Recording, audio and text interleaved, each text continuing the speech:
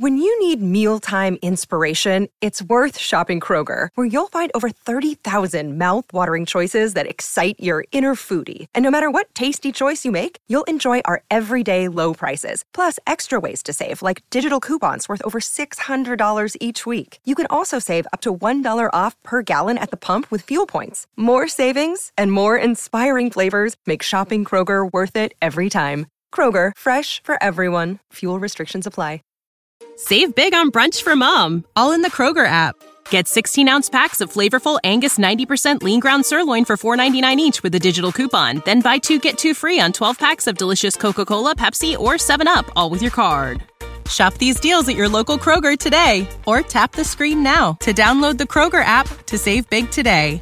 Kroger, fresh for everyone. Prices and product availability subject to change. Restrictions apply. See site for details.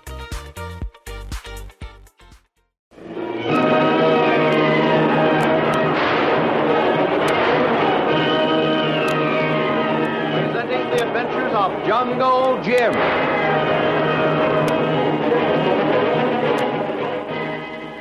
The Adventures of Jungle Jim, broadcast weekly over this station, are dramatized from the full-color action pictures to be found in the Comic Weekly, the world's greatest comic supplement that comes to you each week with your Hearst Sunday newspaper. Join the 11 million adults and 6 million youngsters who make their weekends more enjoyable reading the world's greatest comic and adventure pictures by the world's best artists featured in every issue of the Comic Weekly. Insist on the Sunday newspaper that brings you the Comic Weekly. While their friends, stunned over their loss, organized searching parties to comb the lonely mid-Pacific in a final effort to find them alive, Jungle Jim and Kitty St. John, after a fierce battle with the seas, reached the shore of a small, lonely island. There they find food and fresh water. Jim, not wishing to alarm Kitty, does not tell her that their rescue from the remote, uninhabited island is well-nigh hopeless. Kitty, after a rest, goes looking for Jim and finally locates him on a rather high rocky point, piling up driftwood, dead timber, and broken branches. So, this is what you've been doing. What are you building up that great pile of wood for? Going to build a monument to mark the spot we landed after our battle with the sea? No, Kitty, I picked this spot because it's about the highest point on the island. I'm building a big signal fire so that if by chance we sight a steamer on the horizon one of these days, we can rush up here, light the fire, and the steamer, seeing the smoke and flames, will put in and pick us up. Thank you for that very lucid explanation, Jim. But would it be unkind of me to remind you we have no matches? Well, it's easy to see that you never joined the Girl Guides or the Campfire Girls, so you know we don't need matches. Oh, now I know where I've seen you before.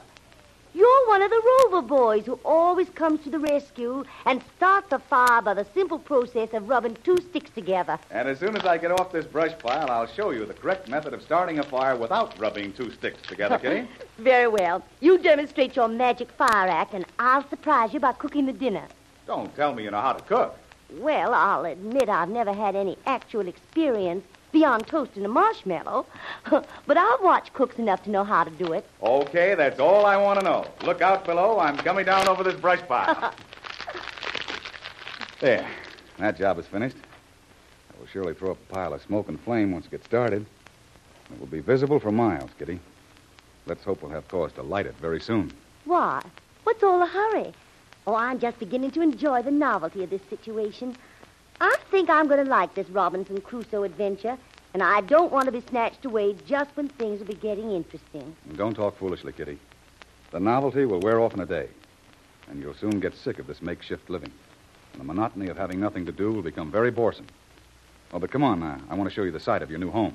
You don't seem to understand, Jim, that highly civilized, soft, sheltered life I've always led is a thing that became oppressive and boresome. So it hasn't taken me long to realize that this is the kind of a life I need to bring out the best in me. Oh, come now, Kitty. You talk like one of those heroines in a modern novel. All right. Go off if you want to, but I'm serious. You're going to wake up to the fact that I've changed for the better. I know I'm ignorant of all the essentials to survive in this primitive form of living, but I'm going to learn, and you'll find me a very apt pupil. I'll be so darn busy learning things to do, I won't have time to get bored. Okay. I'll take your word for it now.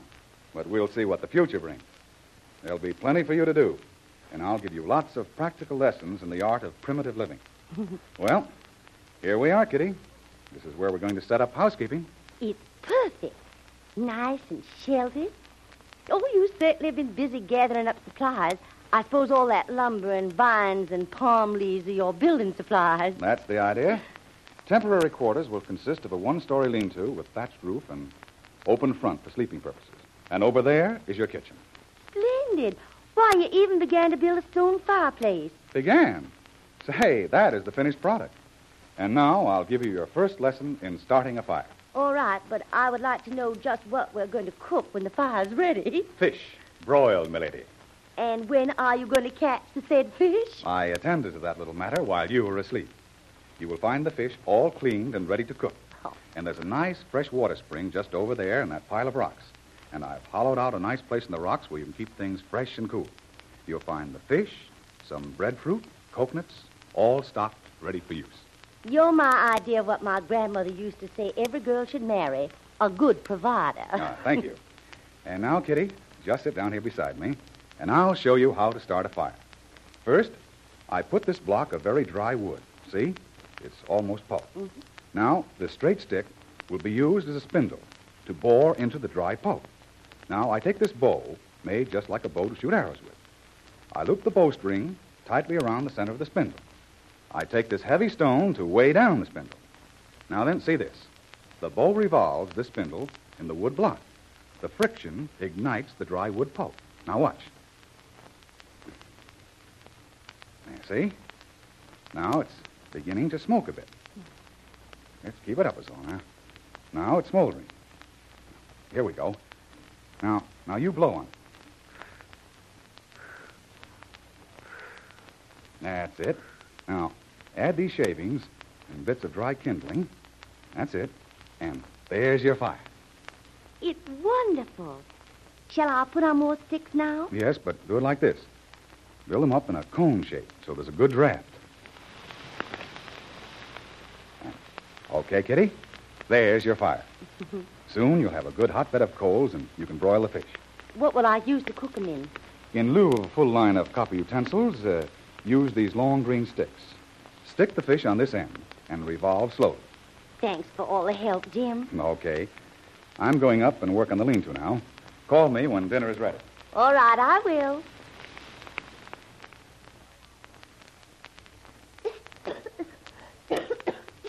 Hey, what's going on here? Why, Kitty, what's the matter? Looks as though you're having a little trouble. It's the Stando fire. The smoke gets in my eyes and I can't see. Then I keep dropping the fish in the fire. I'm afraid I've spoiled 2 pieces already. Okay, Kitty. Here we go for lesson number 2. Oh. Always stay on the windward side of the fire so that the wind blows the smoke away from you instead of into your eyes and nose and mouth. Then take 2 forked branches like this. Shove them into the ground. Stick the stick right through the fish, like a meat skewer. Then rest it between the forked branches above the fire, Kitty. Above the fire, like this, see? Then you don't have to hold it. Just turn it around once in a while so that it browns gradually. Oh, Jim, how can you be so patient with anyone so stupid? No, you're not stupid. You'll learn all right. But it all takes time, Kitty. And that's one thing we'll have plenty of from now on.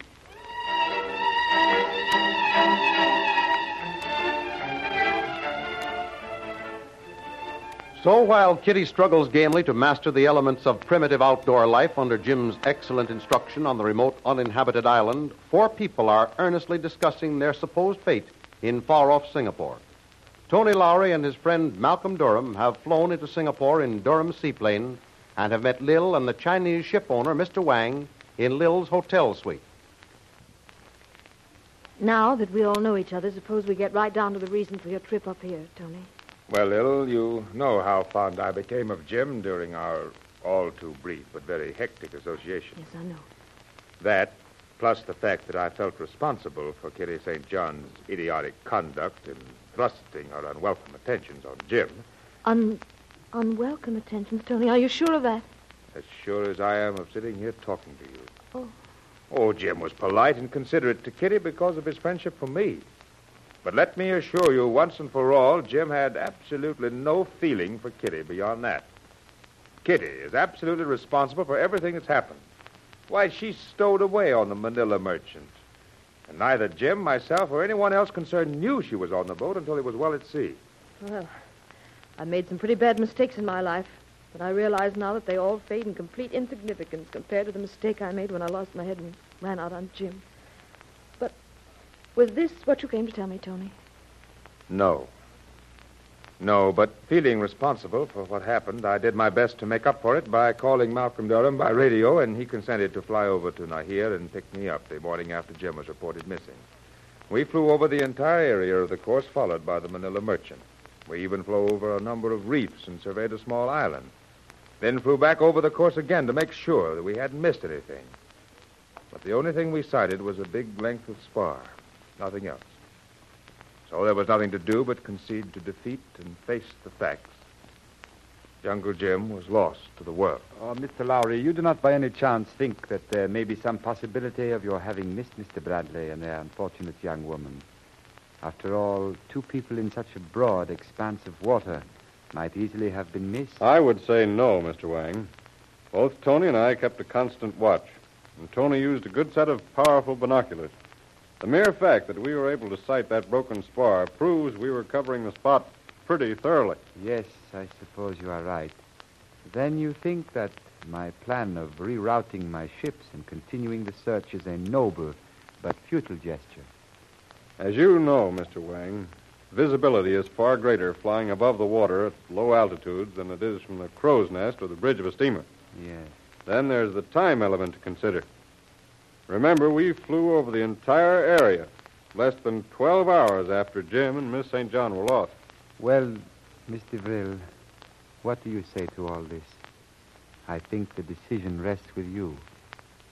Call off the search, Mr. Wang. I bow to the will of fate. Jungle Jim is dead.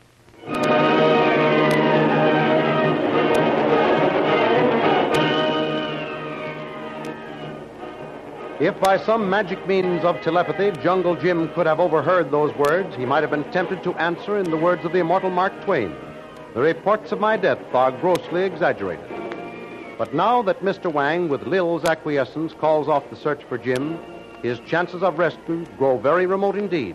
But don't miss the next exciting episode in the adventures of Jungle Jim.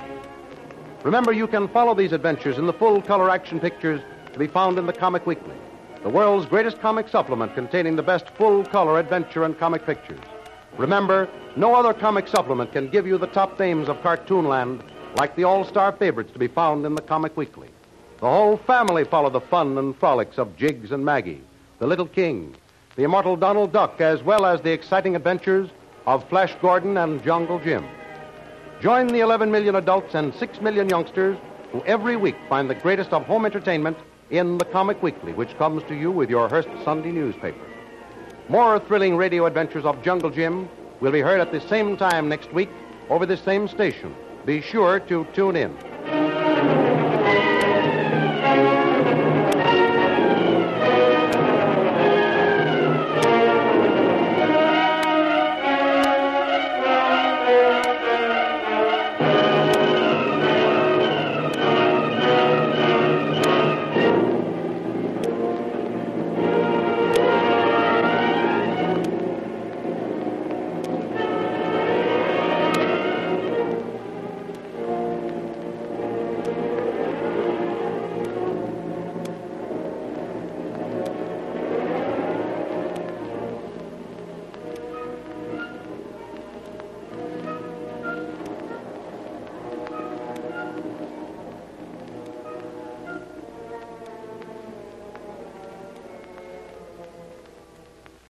When you need mealtime inspiration, it's worth shopping Kroger, where you'll find over 30,000 mouth-watering choices that excite your inner foodie. And no matter what tasty choice you make, you'll enjoy our everyday low prices, plus extra ways to save, like digital coupons worth over $600 each week. You can also save up to $1 off per gallon at the pump with fuel points. More savings and more inspiring flavors make shopping Kroger worth it every time. Kroger, fresh for everyone. Fuel restrictions apply.